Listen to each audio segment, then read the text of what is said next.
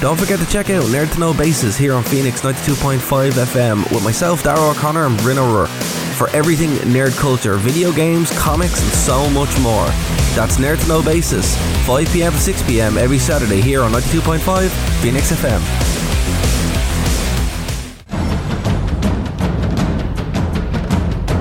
Broadcasting from the Blanchistan Centre, this is Phoenix FM.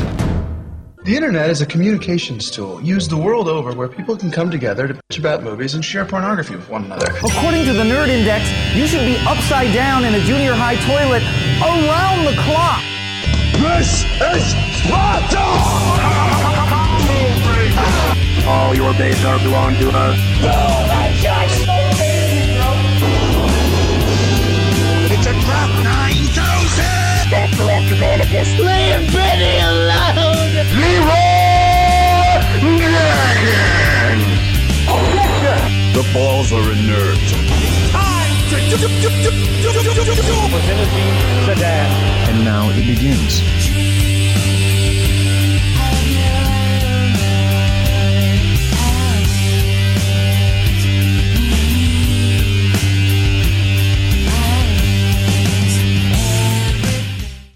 Okay, guys, we're going to try once again. You are listening to Nerd to Know here on Phoenix 92.5 FM. Podcast number 8. And after a series of technical issues, things seem to have been corrected. Well, let's hope for the best. Bryn, are you there, sir? Yeah, I should be here. I think. Oh, brilliant. Possibly. Okay, man. Third time lucky, huh? Yeah, essentially. Yeah, so we're starting a bit late this week. So anyone listening to the podcast, what I'm going to do is I'm going to cut up one of the panels from Dublin Comic Con. And yeah, that's what you guys are going to get for the beginning of this show. Hopefully we'll get everything sorted out, but, you know, it is what it is. And, you know, we do have a lot to get through this week. I was actually on assignment out meeting Hugo Weaving, which I didn't actually get to do, sadly. The queue was massive and pretty much... he was doing a masterclass for anyone who doesn't know, and he was doing a signing out in Forbidden Planet. So what happened then was we got to the door and he's like, look, he's not saying past 3 o'clock. You know, stayed a little bit past it, and then he's like, we gave our names and stuff like that. So I get a signed print, but, you know, that's fair enough. Yeah, like there's worse things that could have happened than that, you know, so it just is what it is, Bryn. Yeah, no, that, like, I mean, these things happen, you know, I mean, again, like, it's not like Hugo Weaving is a reasonably famous and popular actor, so it's not a shock. But here is the caveat to that. I got to see him walk in. I got to say hey to him. So yeah, that's pretty good. Yeah, that's fair enough, you know. But the weird thing about it, he's been in so many things, Bryn. It's crazy, like. Yeah, I mean, he's done like. I mean, the main body of his work is the theater, but you know, he's been in some of the biggest, like some of the biggest and most influential films of the last 20 years. You know, between like it's crazy to think that within 5 years he was involved in two of the most beloved film franchises in The Matrix and in Lord of the Rings. But particularly for a nerd audience, like. As you said, The Matrix and Lord of the Rings. Like, being in one of those, you're set for life. Being in both is unheard of, nearly. Yeah, pretty much. And, like, you know, I mean, that turnaround in terms of time is insane. But, you know, and, like, from there, you know, he's gone on to do, I mean, in terms of, like, the nerd, like, more of, like, the nerd-oriented stuff, he was V in V for Vendetta. My favorite of his movies, but still. Yeah, and then he was also the Red Skull, which was like perfect casting in my opinion for Captain America. And you know, some people think that he was in the last Avengers film, but he definitely wasn't. It was just someone doing a really good impression. I can confirm that he was not. I was one of these people that actually believed that, but when I was actually at the signing today, my friend was like, "No, they got someone else," and then I said, "Nope, that's not true." So I apologize, Karina, for doubting you. She was 100% right. It was somebody who was just doing a spectacular impression, but you know, fair play. Hopefully he does come back, because I'd actually like to see him in a much more expanded role than just being the guardian of the Soul Stone. But you know, we'll have to wait and see. Yeah, well, I mean, that's all like to play for, really, with the next Avengers film. So anything really. I think there is a lot there that can be done and probably will be done in the next couple of years. What we're going to do is we're going to skip this break and we're just going to go straight through because I think half an hour of a mess is good enough. So we're going to skip this break, and the next break will be at 6 o'clock, guys, for anyone listening. But remember, if you want to listen to the podcast, I am actively working on getting better ways to send out this show. So we have a Mixcloud where all the shows are archived. And on our own website, wvidesk.com, I'm going to actually build out a section as well at some point. And we're working on getting this on iTunes. So bear with us, guys. We're trying to crunch the numbers to get it up there. But once that happens, we'll let you know. So let's get into the meat and potatoes of this show, Bryn. Big day yesterday. Huge day yesterday, right? So 2 things happened yesterday. One, I went to go see The Nun. Yeah. Which, look, it's religious movies get me. They really do, right? It's just the way it is. It's the only horror movie, genre of horror movies that really, really mess up my head. And, slasher movies, they're funny, stupid zombie movies, they're funny. Religious movies, no, man, they mess with me something fierce. I just, it's just the Catholic guilt. That's all it is. It's it's that crazy Catholic guilt. yeah. It's just too ingrained, where, see, it's almost lazy because they don't actually have to really do anything to make a creepy nun movie. But as a movie, nuns are already creepy. Yeah, man. Like, no disrespect. You could do a documentary about nuns and people will think it's a horror film. Like, yeah. Well, actually, speaking of which, the best nun horror movie, I don't know if you've ever seen it. It's from the 70s. It's called The Devils. Sister Act. Sister Act. No. It's called The Devils by Ken Russell. It's actually banned this country for like 30 years. That's a good movie. It's based actually on a real life convent in Lyon back in the 18th century. Yeah, and apparently it was a convent of nuns that were possessed. And Cardinal Richelieu actually sent out an envoy to find out what was going on, and this is what it's about. It's very good. Now, it is freaky as all hell, like legit, and it's a much more scary film and a much slower burner than The Nun. But I would recommend for anyone who's interested in a good old school horror movie that they check out Ken Russell's The Devil. It's fantastic. But as far as getting back to The Nun, it's cool in what it does. Like it's a prequel to the Conjuring universe. And it kind of, so what it does is it actually tells the story of, like, they link it all back up. So this is the earliest one in the whole saga. And it kind of starts everything off and ties them all back together. So it's cool. It does more than I thought it would do. It's quite a clever movie. But here's the problem, and here's my only critique. It is jump scare central. Yeah, well, that can happen. That can happen with a lot of with horror movies now, especially, like, I don't know why, but it's just become such a common trend for horror movies for the last, I want to say, 15 years or so, to just have jump scares and not have substantial stories and jump scares and not really much in the way of like atmosphere or dread or anything to kind of. Well, see, this one is so good atmosphere. It's, as you said, nuns are freaky as it is. Like any kind of religious environment is kind of freaky anyway, because it's very easy to subvert it into something evil, so that's what they kind of play with here. That's like the overarching theme of it, and like the sets look cool, and the environment's quite good as well. Actually, I learned that they weren't allowed to film in any kind of church in Romania. That's where it's set. They actually had to build everything from scratch. And when you look at that, you're like, that's really impressive. The set's quite good. What I will say, and another criticism on this, and this is solely because it's me and because of my background, but it starts off in Rome in the Vatican, and it has it's supposed to be in the Vatican. It has a shot looking at the middle of Rome, which is up by the Colosseum. No, it's the worst green screen in the world. And it's also like, listen, in a million years, you could not see that view from Rome. Like, it took me out of the movie completely, and I was upset for like 15 minutes at it. I'm like, why didn't you just stand at some columns looking at St. Peter's Square? It's just lazy, and I hate when movies do that. I'm like, look, most people won't know. Most people will never know the difference. I know the difference, and that's why it only gets a star and a half.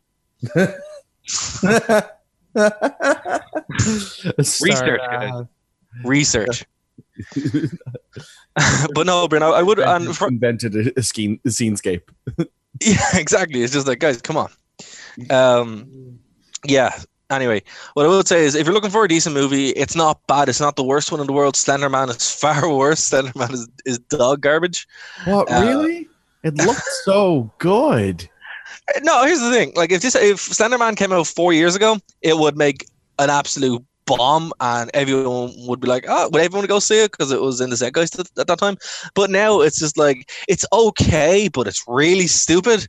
It's like, it's really dumb. And like then, the actual lore for Slenderman, then. Oh no, well, look, I thought the lore was okay with Marvel Hornets and with Slender the Arrival, the video game. That's quite a good game. Even to this day, it holds up quite well. But as far as like, is this movie good? No, it's not. And particularly when Slenderman shows up and it looks like they ripped it straight from the PS2 era video games, you're like, wow, where did all your budget go, Sony? Why is this so bad? So no, go see The Nun over Slenderman. And there's a moral of the story here. When a meme is hot, and you buy the rights for it, just release the movie. They should have just released Marvel Hornets, cut up the bits and pieces, and that would have been a better movie. Now, what I will say, Bryn, I want to talk about something else. So we talked about this a fair bit yesterday. For the first time in a very long time, a decent Spider-Man game was released. So Marvel Spider-Man, which is a stupid name, has been released for the PS4. Now, we both picked pretty straight to the point, though. Let's be fair. I mean, it is what it says on the box. It is. It is from Marvel, and it is Spider-Man. Yeah, like I mean, there's been worse Spider-Man titles. Yes, there has. Like, let's be fair. In interest of fairness. And I'm not talking about the let's be fair here. Let's start from the PS1 game, Spider-Man. Which that was so much fun for the time. It was terribly. And the second one was even better. Enter Electro, that was fantastic. For its time, yeah, it was great, and then, but you play them now and you're like, oh, Jesus, these are terrible. No draw distance. But the thing about it is they were smart, because they actually said, well, the gas is... There's a fog. Fog, yeah, and it's like stuff. But I think the biggest one that kind of piqued everyone's interest and really pushed the envelope as far as Spider-Man games were the ones released after Spider-Man 2, and particularly Spider-Man 2, the video game itself, which has the rare distinction of being a movie tie-in game that actually surpasses the movie.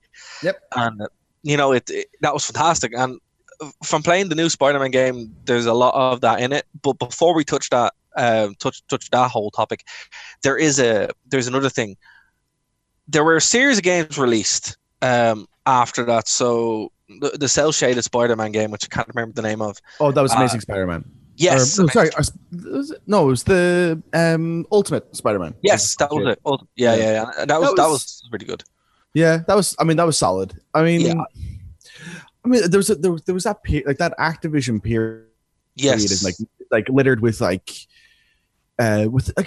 most of them I'm pretty positive on. Like, I have nothing but positive memories for the two PS1 games. Yep. Their Tobey Maguire tie-in movies outside of Spider-Man 3 were all good. I mean, at the time when Spider-Man 1 came out, I didn't even think it was possible to have webs, open world, in an open world environment. And when it came out, it was just like, it changed everything. Well, it was game changing, and I don't mean that in a PR sense. I mean, like, what Spider-Man 2, the video game, did literally redefined how a Spider-Man game was made. Oh, it became the new benchmark. It became the new benchmark against which every Spider-Man game after it was judged upon. And it was the best one for years up until this recent one. Now, I have a soft spot for Shattered Dimensions. I think that's a great game. Love it. Like, Shattered Dimensions is just like, it's very linear, but like, and I don't mean that like in a disparaging way. It's just, if you want an open world experience, you're not gonna have a good time with it. No, and it was. But here's the reason why I like it, Brennan. It's 100%. No, I like it in general. Mysterio, and he's not in the new Spider-Man game, so that kind of sucks. But Mysterio's one of my favorite Spider-Man villains. I just think he's great. But the fact he's front and center, but also the voice of Spider-Man Noir is the same guy who did the voice in Spider-Man the animated series. I just like the fact that all of them were all those guys were voice actors for Spider-Man at one point or another. And Yeah, that's really cool. I wish they do that. I wish they do that again, and kind of have that, or even, I just look to me, and I'm going to declare my bias here. I wish your man who did the voice for Spider-Man the animated series did the voice for all the video games. He's the best one. He's great, and he actually did he was actually Greg Brady in the Brady Bunch, which is kind of weird. But I really like the voice actor who played Peter in Spider-Man from Spectacular Spider-Man, and I wouldn't have been against him doing this. Yeah, either. and Neil Patrick Harris actually was a Spider-Man too, which is weird. And probably the worst Spider-Man TV show ever made. That was on MTV Spider-Man. Oh, that was bad. So bad. Actually, I discovered, and we probably will talk about this actually in a future episode, because it's a good topic in and of itself.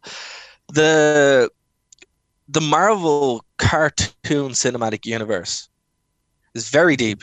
You mean the cartoon TV universe? Yes. Did I say cinematic? Yeah, Sorry. you did. Well, it was cinematic first time, but the cartoon universe. Because the thing about it is, it's like that's incredibly deep, and it's so deep to the fact that I discovered that there was another Spider-Man series released. Unlimited. I didn't know that. Unlimited is an odd one. Like the voice actor for Unlimited did the 2 PS1 games. Yes, he did. He did. It's weird. It was weird because it got cancelled before it finished. So and you watch it, and you can kind of see why. But I do kind of want to review that at some point, the entire run, because it's really cool. And anyone who is a Marvel fan, who might not be our age, like I'm 30 this month, you're around the same age, Bryn. That came out when we were kids, and it was so important. Pretty much that got me into comics. Yeah, same. It was so important, and also as well, it kind of set the benchmark for video games, because actually the Spider-Man game that came out, that was based on that series. It was based on that run. Islands of Adventure in Orlando, that was based on that. X-Men was so huge, and the thing about these shows that were good were great. They're still great.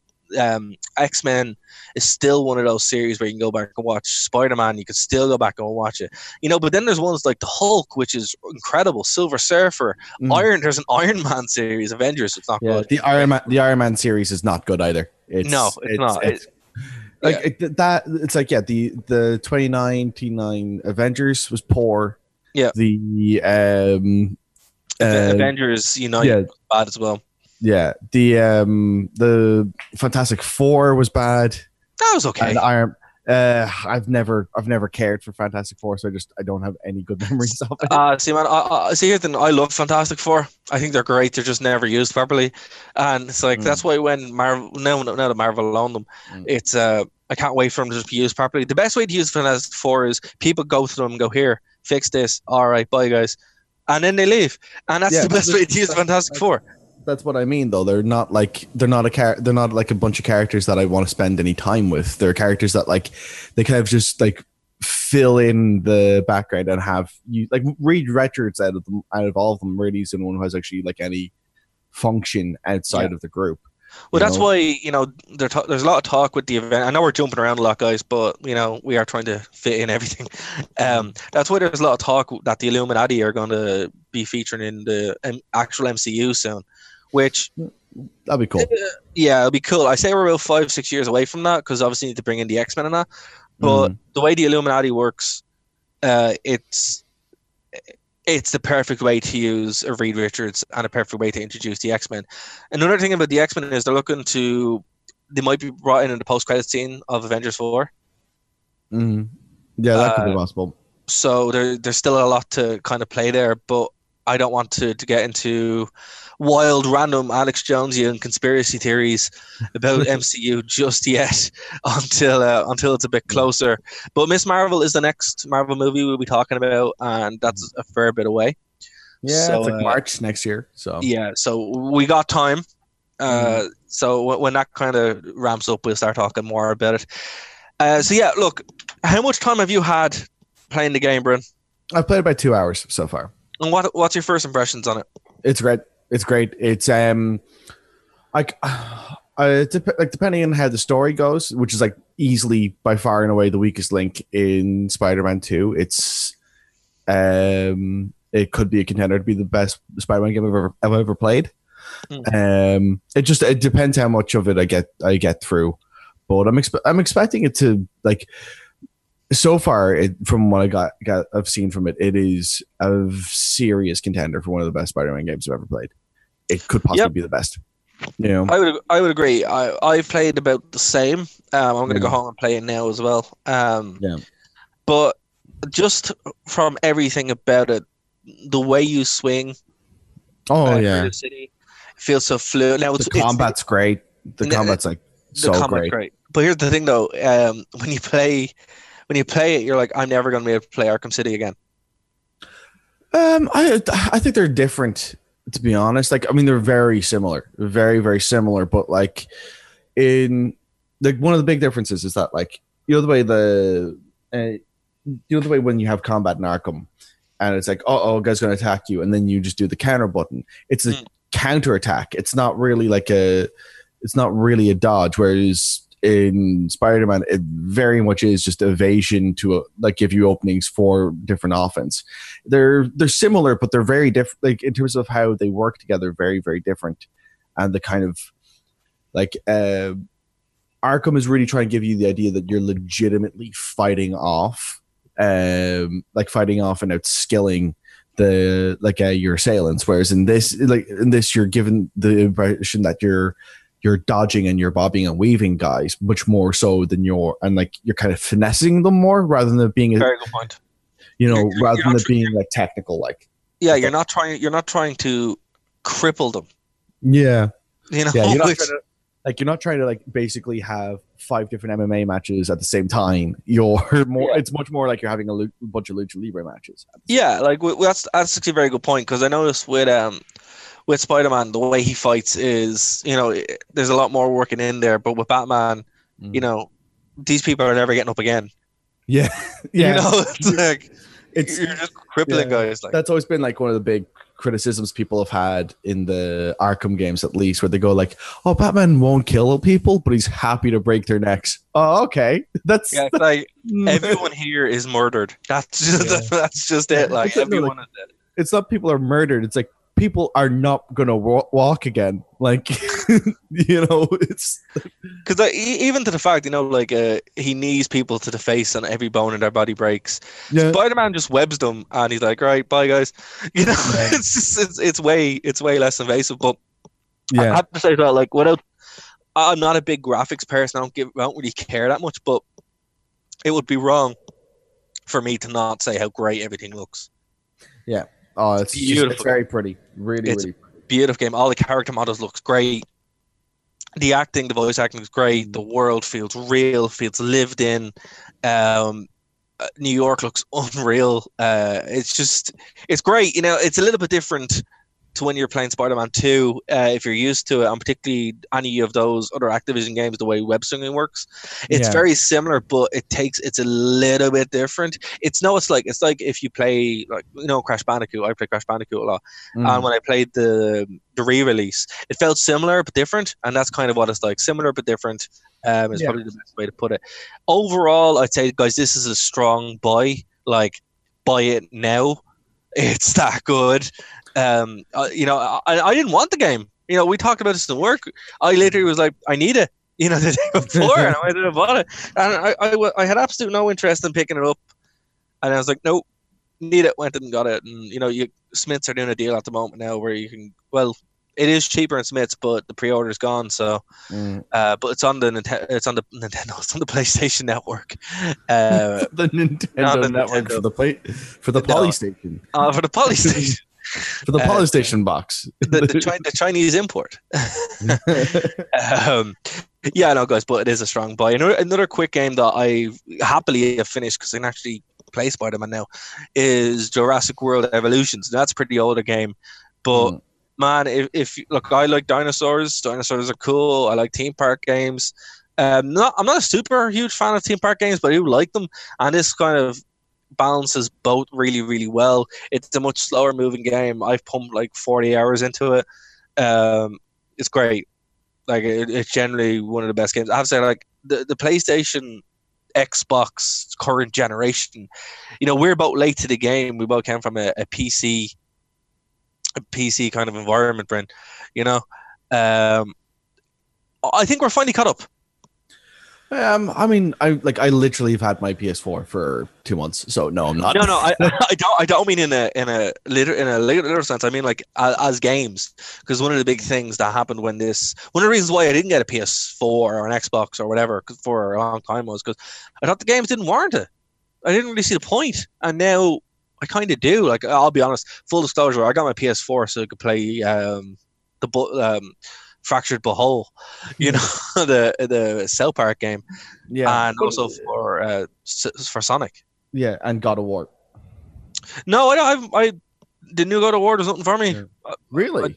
Although that's interesting because I like it a hell of a lot more than like the originals.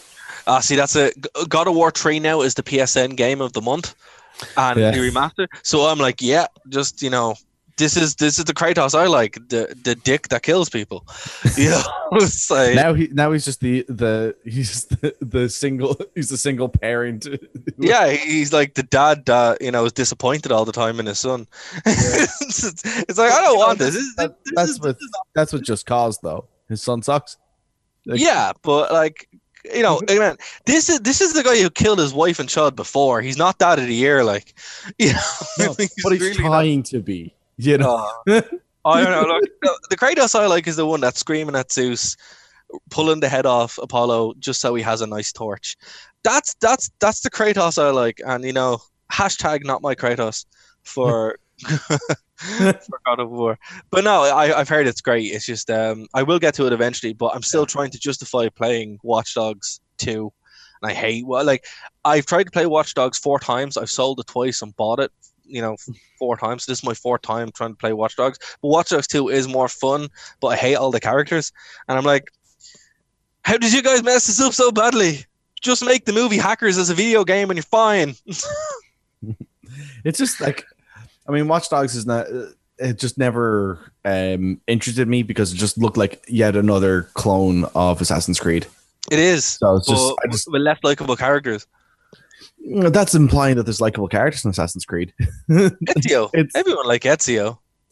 Yeah, okay, that's one character out of 17 games. Like, it's they did it once and just kept repeating.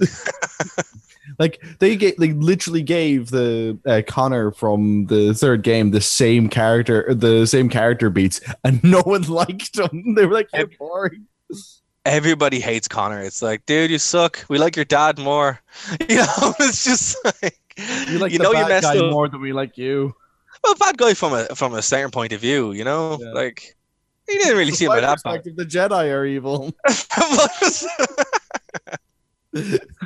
Oh my god, this show is so fun, guys, and sadly, because we started late, we're almost out of time, so we're gonna have to do it. We're gonna have to cut it there. But for the podcast listeners, guys, we have a lot of DCC stuff to get through. So after this break, for the podcast listeners, we're going to have a clip from one of our DCC panels. Half of it, we'll probably play the rest of it next week. Go over to Facebook, search Phoenix FM's Nerd to Know basis on Twitter as well, Nerd to Know, where you can check it all out there as well. And when we do get our SoundCloud and iTunes is all sorted out, that's when we'll let you guys know. But Bryn, before we wrap up, is there anything you'd like to plug? Okay, so I'm going to just plug our good friends over at Geeks of the Industry, as they have a wonderful line of podcasts that you can listen to. If you're a geek like us, you can check out their flagship show, Geeks of the Industry. They also review films on Geeks on Film, and then they cover some of their older films through Matinee, and they also cover some horror films with the Creature Feature podcast. If you're also like us and you like wrestling too, then they've covered with Mega Powers Radio. And yeah, that's pretty much as many of their titles as I can think of off the top of my head. Yeah, check them out. Cool. And guys, remember, myself and Bryn do a wrestling show every Tuesday at 8 p.m. on Phoenix 92.5 FM, the Rescue International Desk. Podcast, we're nearly up to 322, I think, is next week. So, if you guys want to check out past shows, you can. That is on iTunes, thanksforrescue.com. And our website is wvidesk.com as well. So you guys can check out everything there. If you want to reach my Twitter is @DarraWV, so DARRAGHWV. And pretty much everything is going to be clicked out there. The show will be up on Mixcloud, not MXCloud, MXCloud, something else. Mixcloud at Nerd to Know basis, and Phoenix FM have one as well, but everyone has our Nerd to Know basis logo as well. And guys, if you want to email us, you can Nerd to Know as well at gmail.com, or the best way is on Twitter. And if we'll be at, we're going to be at JCon, Bryn, as well. And there's also we're going to try and get to JCon, yeah, and there's another Comic-Con coming up soon as well. So we'll guys let you know what's happening there. But a lot coming up, a lot to do. And again, guys, apologies for the technical issues. Bryn, apologies for technical issues to you as well. That's right. And, so until next week, guys, this has been Nerd to Know basis here on Phoenix 92.5 FM. We'll talk to you then. Bye.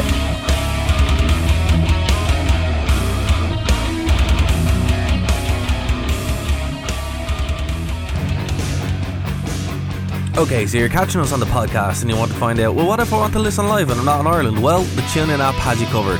That's TuneIn. Just look for Phoenix 92.5 FM and you'll be able to check us out live. Don't forget, if you want to contribute to the conversation, go over to Twitter. Nerd2Know 92.5 is our Twitter. That's Nerd2, the number 2. No 92.5 is our Twitter for the show. If you want to chime in, you can. Every Saturday, 5 p.m. to 6 p.m. here on Phoenix 92.5 FM. Okay guys, welcome back to Nerd to Know basis here on Phoenix 92.5 FM. Of course, if you're listening to this, you are listening to the podcasted version of the show because of some of the technical issues we have. I figured, look, it was only half an hour, let's give you some bonus content. And what bonus content this is? This is one of my favourite highlights of any convention I was ever at. This is the Doom panel that was conducted by Brenda Romero and John Romero. Of course, the creator of Doom, Quake, Wolfenstein, Hexen, you name it, this guy has been involved with it. This is a huge panel that he did. It's about 40 minutes. We might play it again on the live show at some point, but you guys are getting it first. So enjoy the Doom panel with John and Brenda Romero here on Nerd to Know basis on Phoenix 92.5 FM, and of course, where all good podcasts can be found. I'm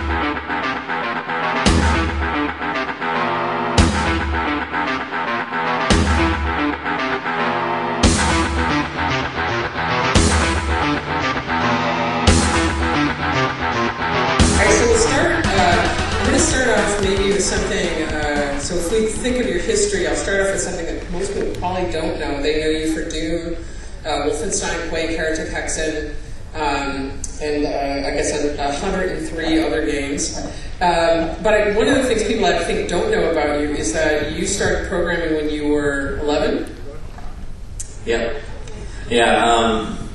Nowadays, if you want to learn how to program, you basically have a computer at home already, and there's an internet with all the information that you could ever want on it. But back when I started learning how to program, most people didn't even have a computer at home. And this was in the 70s. So in 1979, I was totally addicted to arcade games, and I spent all my money in the arcades. And in 1979, Pac-Man wasn't even out. So I played a lot of Space Invaders and Asteroids and a bunch of other black and white games. And one day, my friend came riding to my house on his bike and said, "I found a place where we can play games and it doesn't cost anything." And I was like, "Oh my god!" So I got on my bike and followed him, and he took me to the local community college, and we went into the computer lab. And there was a room with a bunch of terminals connected to a mainframe in the next room, which was like a whole room filling computer. And I got to see games that were just text, like really basic games. They were probably programming basic as well, but they were very basic games, and I didn't have to pay money for them, and I didn't have to hurry up. I could actually take my time with each turn. And for me, that was interesting design-wise. That was like, oh wow, I don't have to like frantically mash buttons and try and kill things. I can actually like go through rooms and adventures and stuff. So that got me interested in playing games on computers. And then I saw that we were in a room with a bunch of students that were going to college, and I said, are they making things like this? And he said, yeah, they're learning how to program in BASIC and learning how to make programs. So I said, well, I want to do that too. So I just started asking the students what they were typing. And I went around with a paper and was just writing down keywords, basic keywords, and started to use them myself, and started to figure out how to make a game on my own on a college mainframe when I was 11. So we started at 11, and then in '93, you guys create Doom, and just last night they released the new trailer for Doom Eternal, and nobody's asked you the question yet, at least with the microphone on your face. So what do you think of the trailer that you saw for the brand new Doom? Awesome. I don't know if anyone here has seen the new trailer, but it looks really good, and I was pretty happy to see that in the same way that the new, the 2016 version of Doom that came out was a really great refresh of the Doom brand, and it was super aggressive and fast, and like all of the things that we cared about back when I was making the original Doom. It was fast. It was super responsive. It was super violent. And then when we made Doom 2, we didn't mess up the original formula. We just added a double-barrel shotgun, a bunch of monsters, and made all new levels at a better quality than we had earlier. And that's basically what I see in this new Doom Eternal video is cooler weapons that they've added. They've just augmented the character. Better capability of moving through the world, swinging from stuff, climbing walls. The environment is crazy. It looks so good. So yeah, they did not mess it up at all. They just did an amazing job. So I'm really excited to play it. Did you like 2016? 2016 was great. Yeah, I loved it. So speaking of violence in video games, because you were kind of known for, there was Mortal Kombat before you, but then Doom really kicked it up several levels. I want to go back though to your first episode with violence in video games, which involves you in an arcade, and there's a story that is in the very beginning of Masters of Doom. Maybe I thought that you could share that, how your parents felt about you playing video games. Yeah, they didn't like the fact that I played video games, and they told me not to go to the arcade and play them, but I couldn't not go to the arcade. So I used to hide my bike behind the arcade, so when my dad would drive by and he didn't see my bike, then obviously I'm not at the arcade. But I guess he figured out that I was there since I wasn't at home, and decided to just go inside. And I was playing, I think it was Asteroids I was playing, and I was in the middle of playing a game, and I kind of heard some of my friends around go, "Oh," make some kind of noise, and then my head just basically got smashed into the arcade game. And then he just dragged me out of there and threw me in the truck and went and found my bike that was hidden and took me home and then beat me up some more home. So it really made me want to make games. Revenge. Did he ever apologize for that? No. I mean, he told me not to go to the arcade, and I did. So has he come to terms with the fact that you make video games for a living? Yeah. Has he acknowledged He's figured it out. That it worked out okay? It worked out all right. Yeah. Does anybody, on that incredibly tragic question, does anybody have any questions before I keep going on? It's hard to see with the sun. Okay, nobody has any questions except the invisible man at the mic. All right.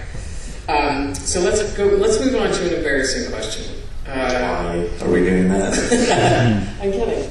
All right, so let's talk about which game do you guys want me to ask questions about? You can just yell it. Oh, Daikatana. I heard Quake first. I'm going to go for Quake, Then I'm going to go for Daikatana. See, we do Daikatana answers here. We don't avoid Daikatana. Let's talk about Quake first. All right, but yeah, I'm just going in order. So let's talk about Quake. What do you want to know about Quake? Trent Reznor? Yeah, he did play it. So let me say, oh, well, that was the question. Okay, yeah, so did Trent question was, did Trent Reznor play Quake? Yes, he did. Maybe talk a little bit about his involvement with Quake. Yeah, the reason why Trent got involved is because Nine Inch Nails group were huge Doom nuts, and their tour bus had four 46s on it, all LAN connected, and they used to deathmatch all the time on the tour bus when they got done with a gig. And we contacted a company called ICM in Los Angeles that represents companies and people, and we were kind of looking to see, is there anything that we can do with our brands, like movies and books and stuff like that.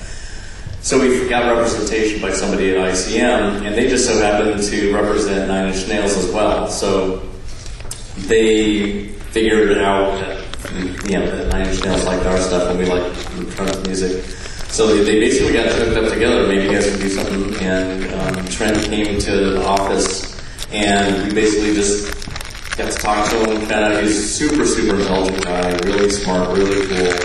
And he said he would totally be into making the soundtrack for Quake. So he came to the office probably about 3 or 4 times, and we went and hung out. And it was kind of funny that anytime he was coming to the office, somehow people knew he was coming.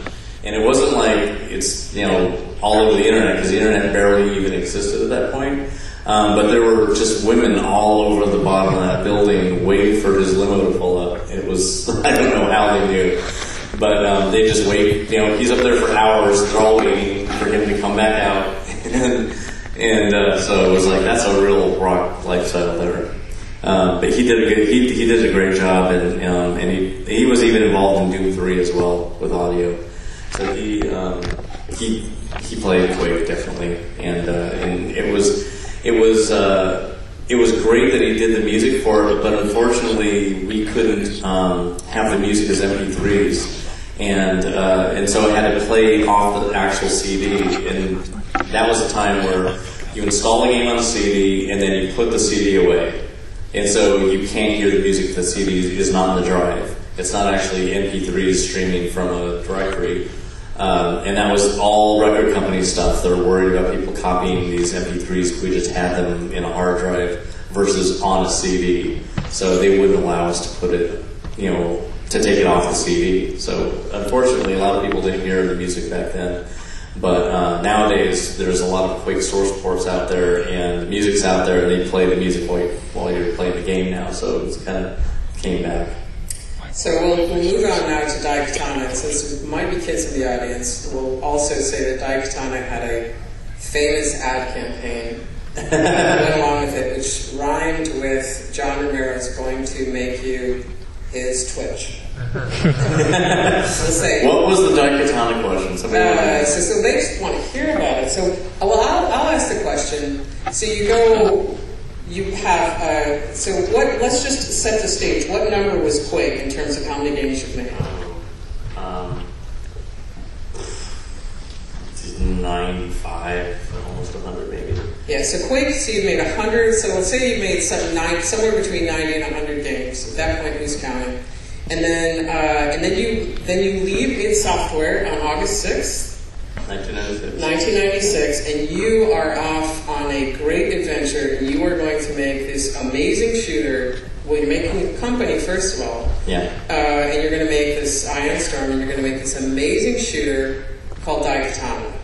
Now, clearly, we know things didn't go that way. And it's tough because when you know what, I take Daikatana on my resume if I can also have Doom and Quake, if I can get away with that. But it's like you're going uphill and then, ooh. So what happened? So many things happened. But the real high level of the issues that we had developing the game was I brought in a couple co-founders that were not good to have in the company. And that really disrupted a lot of the people in the company, just having these guys in there. And the other issue was that when I was making games at id, I was working with people who had 10 years of experience making games, and they had made dozens and dozens of games just like I had. So we were basically experts when we got together and started id Software and making our games. Starting Ion Storm, I decided that I would bring in people who were modders and people who just had a ton of passion and knew how to do something associated with making a game. So people that had written like the Reaper bot for Quake, I wanted to bring him in to program on Daikatana. People that had done amazing level design work for Doom and Quake, I wanted to bring them on to do levels for Daikatana. So I brought a lot of modders to the team. Nobody was from the industry. Not one single person had actually ever made a game in their life before. They'd made some levels at home. So many of the people never even had jobs before. So it's kind of like opening a restaurant, but you're the only cook and nobody else. Exactly. So it's like, oh, now I have to teach people how to make a game. So that took 3 years. And they had tons of passion for it. It was great, and it was like bringing a lot of new people into the industry through Daikatana. But it was really hard to make the game with people who had no professional experience. They didn't know what a real job was like or even best practices. And making games is really complex. And the passion was helpful for getting them through those 3 years. But they had to learn so much to get the game out. And it didn't equal what could have been done with a team that was from the industry when I had started it. So it was a big experiment. It was a big experiment working with a team of people who had passion but not really any industry experience. So they got a lot of experience.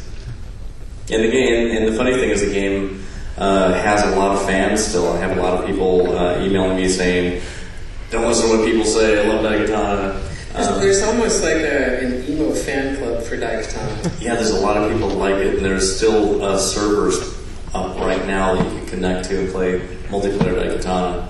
But if I just summarize, sort of, I guess the bigger issues are that you worked with a really experienced group of people, and you decided you not to work with experienced people. Yeah, but you took it for granted. We'll say. I did. I took it for granted. Yeah.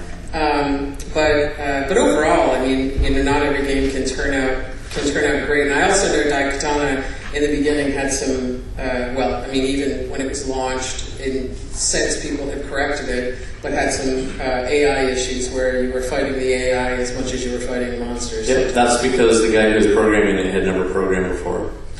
So he learned how to code while he was making the game as well. Oh. So if you're taking a lesson with Daikatana, this was an experiment. Check people's resumes. Yeah, that sounds all right. Anything else? Questions about Quake, Doom, Daikatana? Yes, sir. Okay. For those of you who have joined us, we have 6 suns coming down on us, so it will be hard to see if you raise your hand.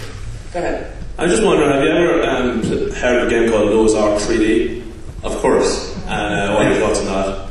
Well, we wanted to license the Super Nintendo engine that we had written for Wolfenstein 3D, and there was this religious company called Wisdom Tree that wanted to license it for a non-violent game. And so we're like, okay, So they wanted to license Doom for... They wanted to license Wolfenstein on the Super Nintendo for non-violent games. And, we wouldn't do any work on it. We would just sell them our engine. So we did. We just went, go ahead. So they made a game called Super Noah's Ark 3D, where you basically feed food to animals, they fall asleep. Instead of getting killed, you're poisoning. And it doesn't feel like poison because there's little Z's over. But, you're trying to put you're Noah, and you're putting all the animals to sleep so they can get on the ark. They're not afraid.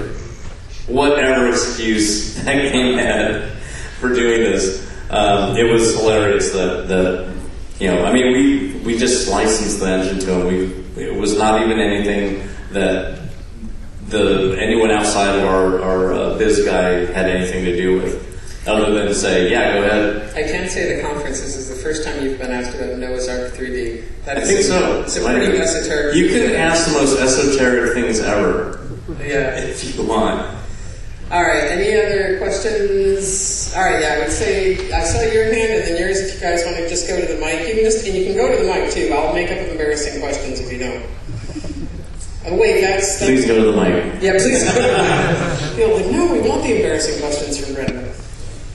I just want to ask, I don't know much about the very inner workings of Ion Storm, but I know Tom Hall was there as well, and I quite liked Anachronox, and I know that game kind of got a bit of a shaft, and I'm just curious to know more of the details around that time and around what was happening, because it's something that I think a sequel would have been really nice. Mm-hmm. Yeah, there needs to be an Ion Storm book. There is a really great article on Salon that came out, 15 years ago probably. It's called An Elegy to Ion Storm, written by Christian Devine, who is the writer for the Life is Strange games. And he was at Ion Storm. He made the Daikatana story up, and he wrote on Daikatana. He wrote on Deus Ex. He wrote on Anachronox, I think. Mm-hmm. So he was involved with everything, and so he did a really great write-up of what it was like to be in Ion Storm. But Tom had a really cool vision to basically take Final Fantasy VII and make a Western version of that with his own crazy ideas. And that's basically what Anachronox was. And it took 4 years to make Anachronox. So when I got done with Daikatana, I worked on a prototype for just a couple of months, and then I basically spent the next year working on Anachronox with Tom and the team. And I brought my team over to help Anachronox, so the team got like 50% bigger to basically get that last year out.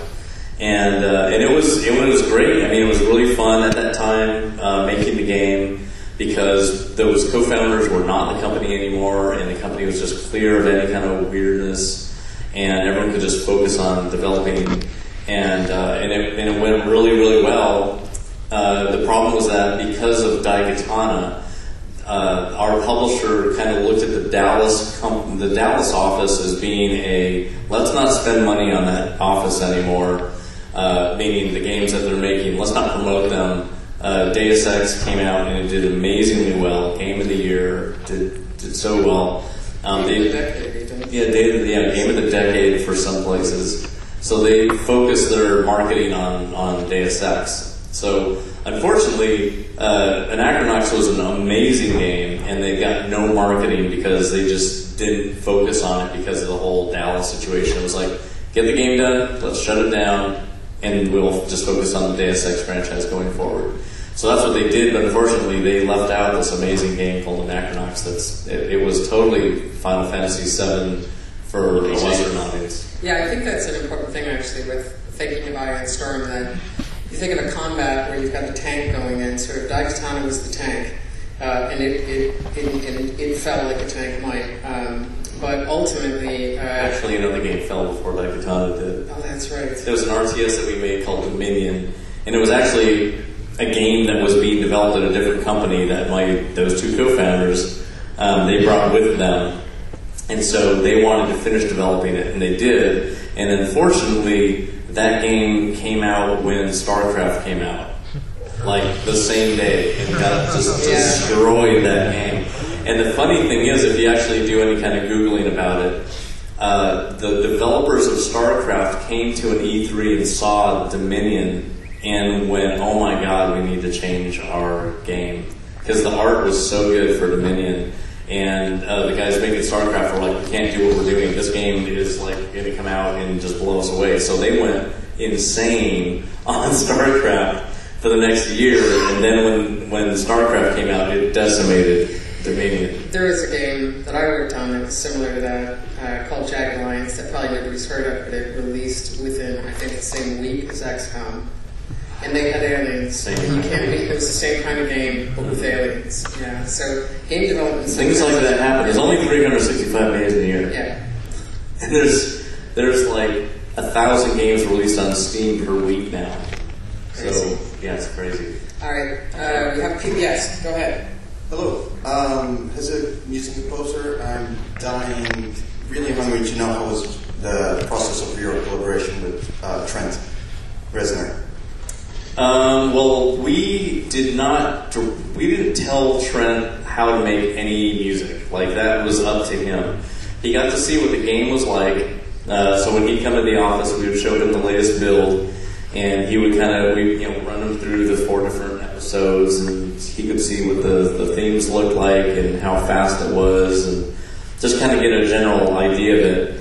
While we were making the game, we wanted to have some music playing in it so we could also kind of be inspired by something that was maybe close to what he was going to make. So Trent had a friend who had made really cool ambient music, and he sent us a bunch of MP3s, and we just kind of hooked them up to levels.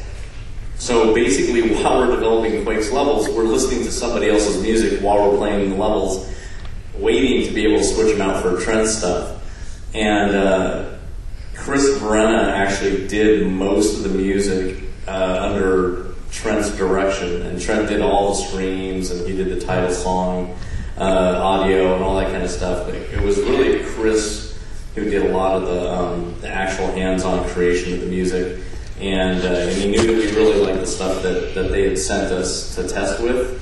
So when we could switch out his stuff, it wasn't like completely different.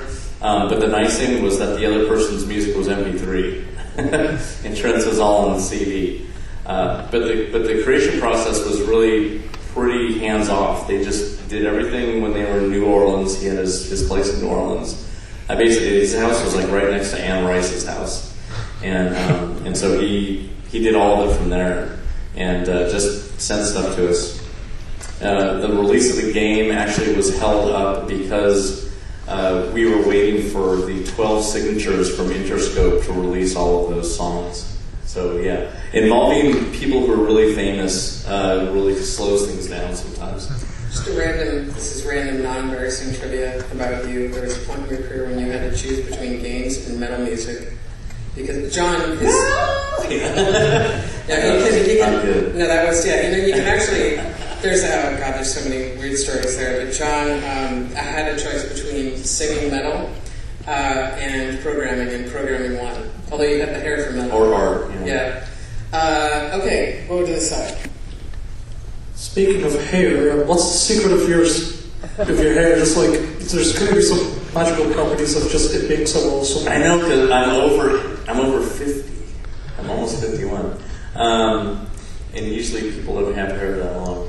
So, or they don't have 5 times the hair they actually. No. people. Yeah. So I get this question every once in a while, and it's funny because it's like cheating because it's just genetics, really. On both sides of my family, one side is Yaqui, Pascal Yaqui, in Native Americans and Aztec, and the other side has Cherokee.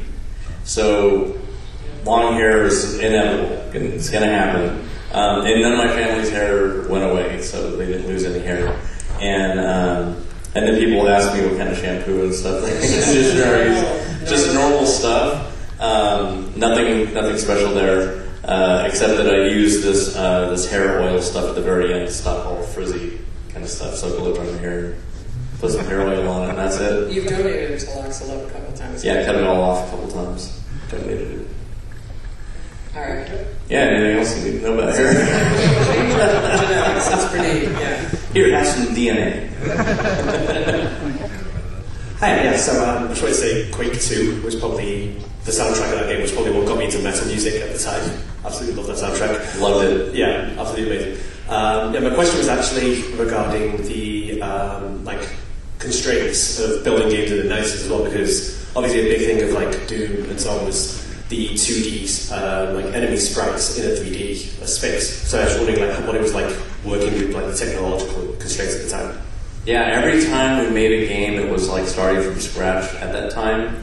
So even going from Commander Keen to Wolfenstein was so different. Even though we could luckily use my tool that I wrote to create levels, we were creating them in a more abstract way with Wolfenstein.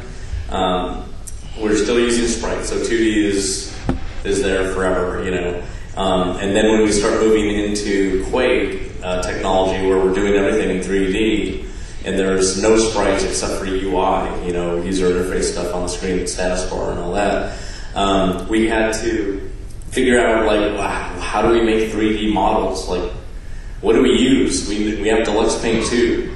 That was the only program we had. So at that time, I don't think there was any really good 3D program on the PC. At that time, it was like 386s and Pentiums were just starting, Pentium 90, 60s and 90s. So we bought an SGI Gecko, or the Indigo. This SGI Indigo, they were like teal-colored 90s, teal-colored 80s, teal-colored computers that ran a program that was called Alias. And so Alias was the program that we used to create our 3D models. And even the skinning process of putting the texture on all the sides of the model, which is called skinning, where you have to take the polygons and flatten them out on a 2D surface for artists to just draw on, because you couldn't draw on a model like you can nowadays with ZBrush and Substance and all that. This is like ancient history. So you had to basically take a texture, all the textures on the character get pulled out. Unfortunately, at that time, skinning was so limited that a lot of the side textures, if you didn't have a point at the ends of the side of the character, it would just streak pixels down the sides of the character. So we did have streaks in some of those characters if you look really closely. We tried to eliminate most of them. But we created super low polygon count models in Alias. Just to give you an idea of how limited we were on polygons and rendering and stuff, when we were drawing the scenes in Quake, the screen was only 320 by 200 pixels. 320 pixels across, 200 high.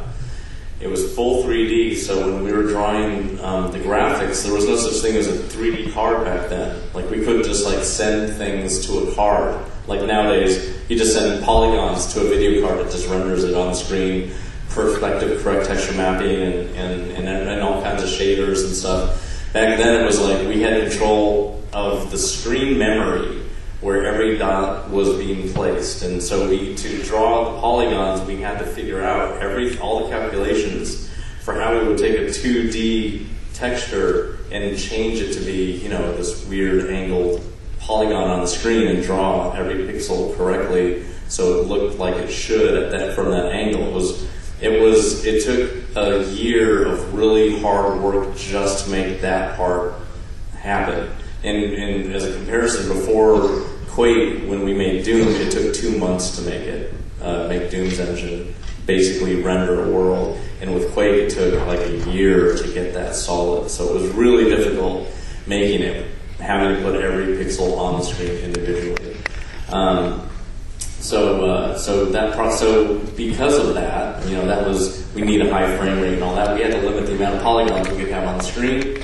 We limited ourselves to 350 polygons for the world polygons, and then we just kind of limited ourselves on the polygon limits on the actual characters themselves. But the world only had 350 polygons. Like, you don't even have less than that in someone's hand nowadays, or even a finger. So it's crazy, but yeah, it was like starting over every time we made a game. It was just like lots of technical problems to solve, but it was we knew we could solve them. It was just like, how fast can we do it, because other people in the world are trying to do the same thing. We want to be first. Okay, quick question. You only get to give the answer because it's a horrible question to ask you. You're going to an island. You only get to bring one metal album with you. Oh my god. No, you can't say oh my god. Which album's going? Alright, in the meantime, while you're thinking of that horrible answer, go ahead. Hey. What is your favorite mod that you've ever seen of a game that you've worked on, and why is it Brutal Doom? You answered it. And why is it Brutal Doom? If we had come out with Doom looking the way Brutal Doom looks, the whole violence in video games thing would have been way worse. Can I actually, just because it's an interesting thing that people might not know, so in addition, this isn't about me actually, but I'm also a game historian. So on December 9th, 1993, in the floor of Congress in the US, was this huge debate about video game violence. and Sega was there, Nintendo was there, like all the big players were there, and people had had enough of this horrible video game violence because of Mortal Kombat. Hold on, you show up tomorrow. Mortal Kombat was out there, and it was, you could rip a guy's heart out, which was, I don't know, 10 pixels or so, and then Night Trap. So this is December 9th. Meanwhile, do you have any idea what's happening? No, we don't care. And then what happens the next day? Yeah, we released Doom the next day. Just so they can understand the Let's context. define violence in video games right now. So you can understand, so Brutal Doom, Brutal Doom had been released. Unbelievable. Unbelievable. They would have done it again. They would have had to run that whole thing in Congress again if Doom had come out the way Brutal Doom works today. It's amazing. So who's coming to the island with you? There's no way to know. I mean, you got Black Sabbath or Judas Priest, obviously. It's either one of those. Okay, but you got to pick one out. It's really hard. All right, I'm going to give another question. You got to come up with an answer. Go ahead. Wolfenstein in Germany. What was that? Wolfenstein in He Germany. wants to know about Wolfenstein and the censorship of it, because Germany only just lifted their rule about the depiction of Nazis in media like 2 days ago. Yep. So there's this list in Germany. They have this banned images, a bunch of banned images in Germany that you can't have iron crosses and swastikas and all these, even I think the SS symbol. There's a ton of these symbols that you will be thrown immediately in jail if you walk around with these things in Germany. At that time, violent video games were kind of new, but they knew that Germany was forbidden by the Allies to be violent after World War II, and so this is like decades old stuff. That includes any display of Nazi. Yep, any display of the Reich's symbols and any kind of aggression or violence. And so Wolfenstein actually comes from Castle Wolfenstein by Silas Warner. Yeah. Castle Wolfenstein is a game that came out in 1981 on the Apple II computer. It's a top-down stealth game. You're basically trying to disguise yourself like a Nazi and trying to escape with the plans to the fortress and get out. You're an American soldier. And it's all 2D and stuff. And so what we did in 1992 was decide, why don't we make a 3D version of Wolfenstein 3D? Because we're trying to come up with an idea for a game using this new texture mapping technique that we had just used in a game called Catacomb 3D like 2 months earlier. And so we're like, what could we do that's a really great idea? Like, what's an awesome idea? And so a couple bad ideas were thrown around, and then I said, why don't we just remake Wolfenstein? And immediately everyone was like, oh my god, we have to do that. Like, we were total Wolfenstein fanatics. So, and that was 10 years before. So that's what we did. We made the game, and then it got listed like pretty soon after it got. You mean banned, right? It got banned in Germany pretty quickly, but everybody in Germany, everybody wanted to play it really badly. So in Germany, people sold Wolfenstein under the counter in the game stores. So, and just as without mentioning any names, just John and I are also since we're here in Ireland, we're eventually opening a museum up in Galway specifically about game design. And we are part of a couple groups that are game historians as well and collect big boxes. And we recently went to Germany where we had to meet someone in a private, we didn't have to, we agreed to, meet them in a private room so they could get their Wolfenstein boxes signed. Because it still couldn't show it. Still couldn't show it, because if kids saw it or other people saw it, it would have been considered illegal and the games would have been confiscated. So this was just, the summer? Yeah, still an issue. Yeah. But it's just like this whole, keep them from being aggressive. But yeah, it's interesting to I guess have a game banned, but they're selling it anyway under the counter, and now it's like all over the internet, so you can easily get Wolfenstein at any point. So you have 8 minutes left. Have you got an answer? One of them? I would say Sad Wings of Destiny. That's a good choice. Okay, that's Judas Priest is going to the island. Okay. Which side was I before? Okay, so you're up. Do you have any recommendations for resources for game design, like books or websites? And also, when is that museum opening? The hope is for Galway 2020. So we've got, we certainly have all the materials. Just a random piece of trivia, John, with the exception of a few discs and a notebook, has never gotten rid of anything in his entire history. So we actually... So from being a teenager, like all my drawings, all the video games I made on Apple II and assembly language and stuff, I have all the games, I have all the source code for most of them, lots of drawings. Doom discs. Yeah, the first replicated Doom discs, all the notes to create the Doom Bible. People have heard about the Doom Bible, which was the design doc that we used to start making the game. But I have all the notes to use to create the Doom Bible. We have unbelievable amounts of stuff for first-person So the hope is 2020. Sometime in 2020. I mean, we're also game developers, so my crazy museum idea, but... Yeah, we're making games at the same time. Yeah, but anyway, so within a year we'll figure something. Well, we have more than a year, but yeah, we're getting there. We've got it at least sorted. And as far as resources go, what I would say is email me, if any of you are interested in that. Just send me an email to Brenda@romero.com, especially if it has to do with game design, and I can send you a bunch of information on that. All right, we'll go to the site. Hi. As someone who's been making games since the very early days of the industry and is still making games now, it's a multi-billion-dollar industry. What would you say is the biggest positive and negative of how the industry has changed and grown over that time?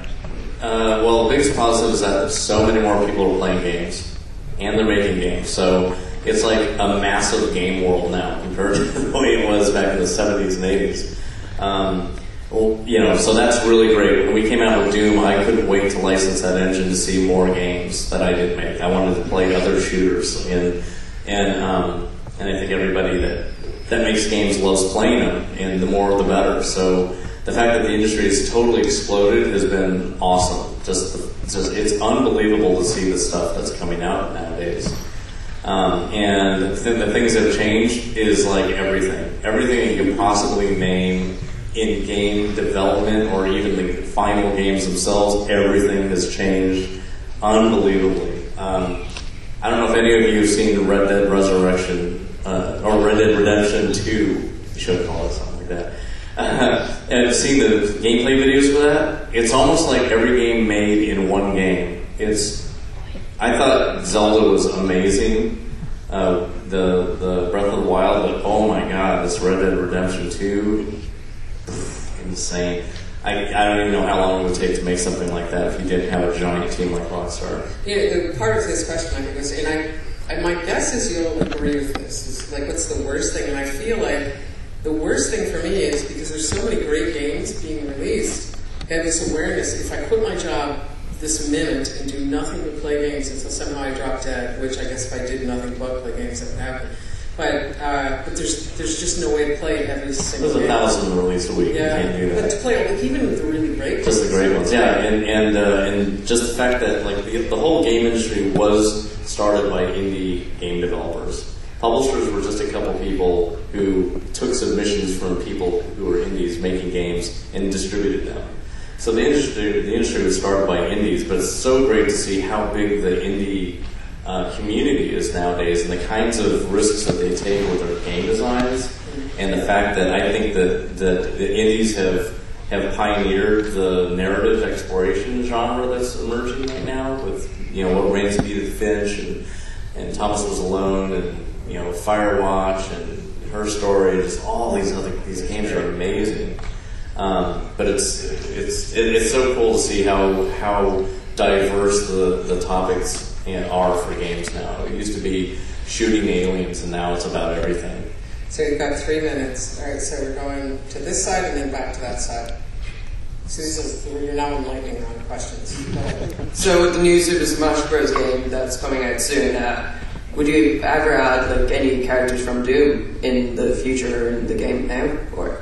I wish Doom God was in there. The Doom Slayer now is what we call him. But yeah, he'd be awesome. But would you ever add him to the actual Super Smash Bros. Roster, if you contacted the Nintendo? Well, I don't work at Bethesda or id anymore, so they would probably do it. Probably Bethesda would be the one in charge of that. But yeah, that would be really cool. Especially if he was in Gotham. Yeah. Hello, how's it going?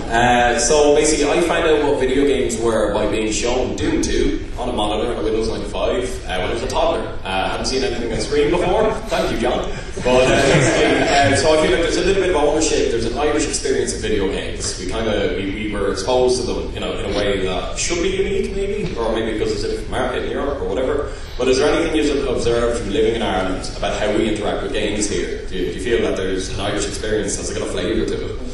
I don't think I've really. We've seen game developers in Ireland developing games that are Irish, that only they could develop, that they really understand. And it's cool to see that, to see that people are kind of making cultural games, like what was it, Never Alone, or It was Never Alone, yeah. Yeah, Never Alone. So we're seeing some more of this cultural stuff. So that in Ireland, that's probably the only thing that's true. There's another one. Can I jump in your question? This is the embarrassing part, sort of. So, John, we had a death match, Death Jam in Galway, just a few weeks back, where it was the best Irish death match Quake players, and they were brutal. It's online. This guy Koopa is in it, and it was just like watching. I don't know. It was crazy. So he was playing the whole time. But one thing, I suck, right? So I was talking to a lot of people. And the Irish first-person shooter scene, as well as other games, especially because there just wasn't that broadband availability, right? Or people were finding out of it. Because you weren't going to say roll into, I don't know, like Letterkenny and find an EB Games with all the games you ever wanted.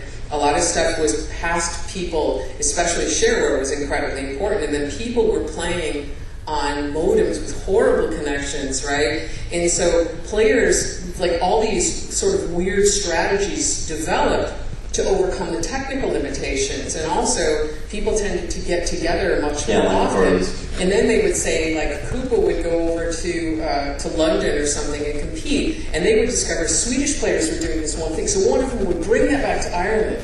But the players, there became this very unique play style in shooters that was happening in Ireland, influenced largely by, first of all, the Irish players that were internationally competitive, and then Swedish players. And so when they first met the guys from America, the first teams that they met from America, funny enough, had not seen some of these new techniques and just destroyed. Just absolutely got destroyed. But because of the lack of broadband availability, there were people playing in person, and they got to know each other really well. And I had such a great experience seeing these guys who, in some cases, didn't even know each other's names. Like, and there was never saw who. Just because I think there are kids in the audience, I'm just going to make something up. So let's just say a guy came up and he was like, "Hi, I'm Eamon." Right? And the other guy shakes his hand. He's like, "Oh," and they're trying to see. He goes like, "Dump truck." And I go like, "Oh, dump truck! I haven't seen you for 50 years or whatever." But anyway, that ended up just being a really great experience. So yeah, there are unique things. And with that, John is now officially 1 minute over. Judas Priest, Sad Rings of Destiny is going to the island. You're still a metal fan. All right. Yeah. Yeah? Okay, thank you very much.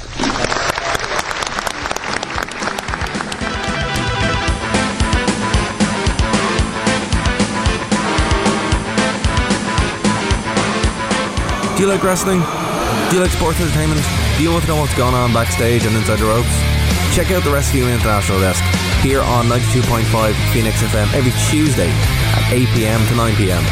Listen live with myself, Darragh O'Connor, and my co-host, Mr. Bryn O'Rourke.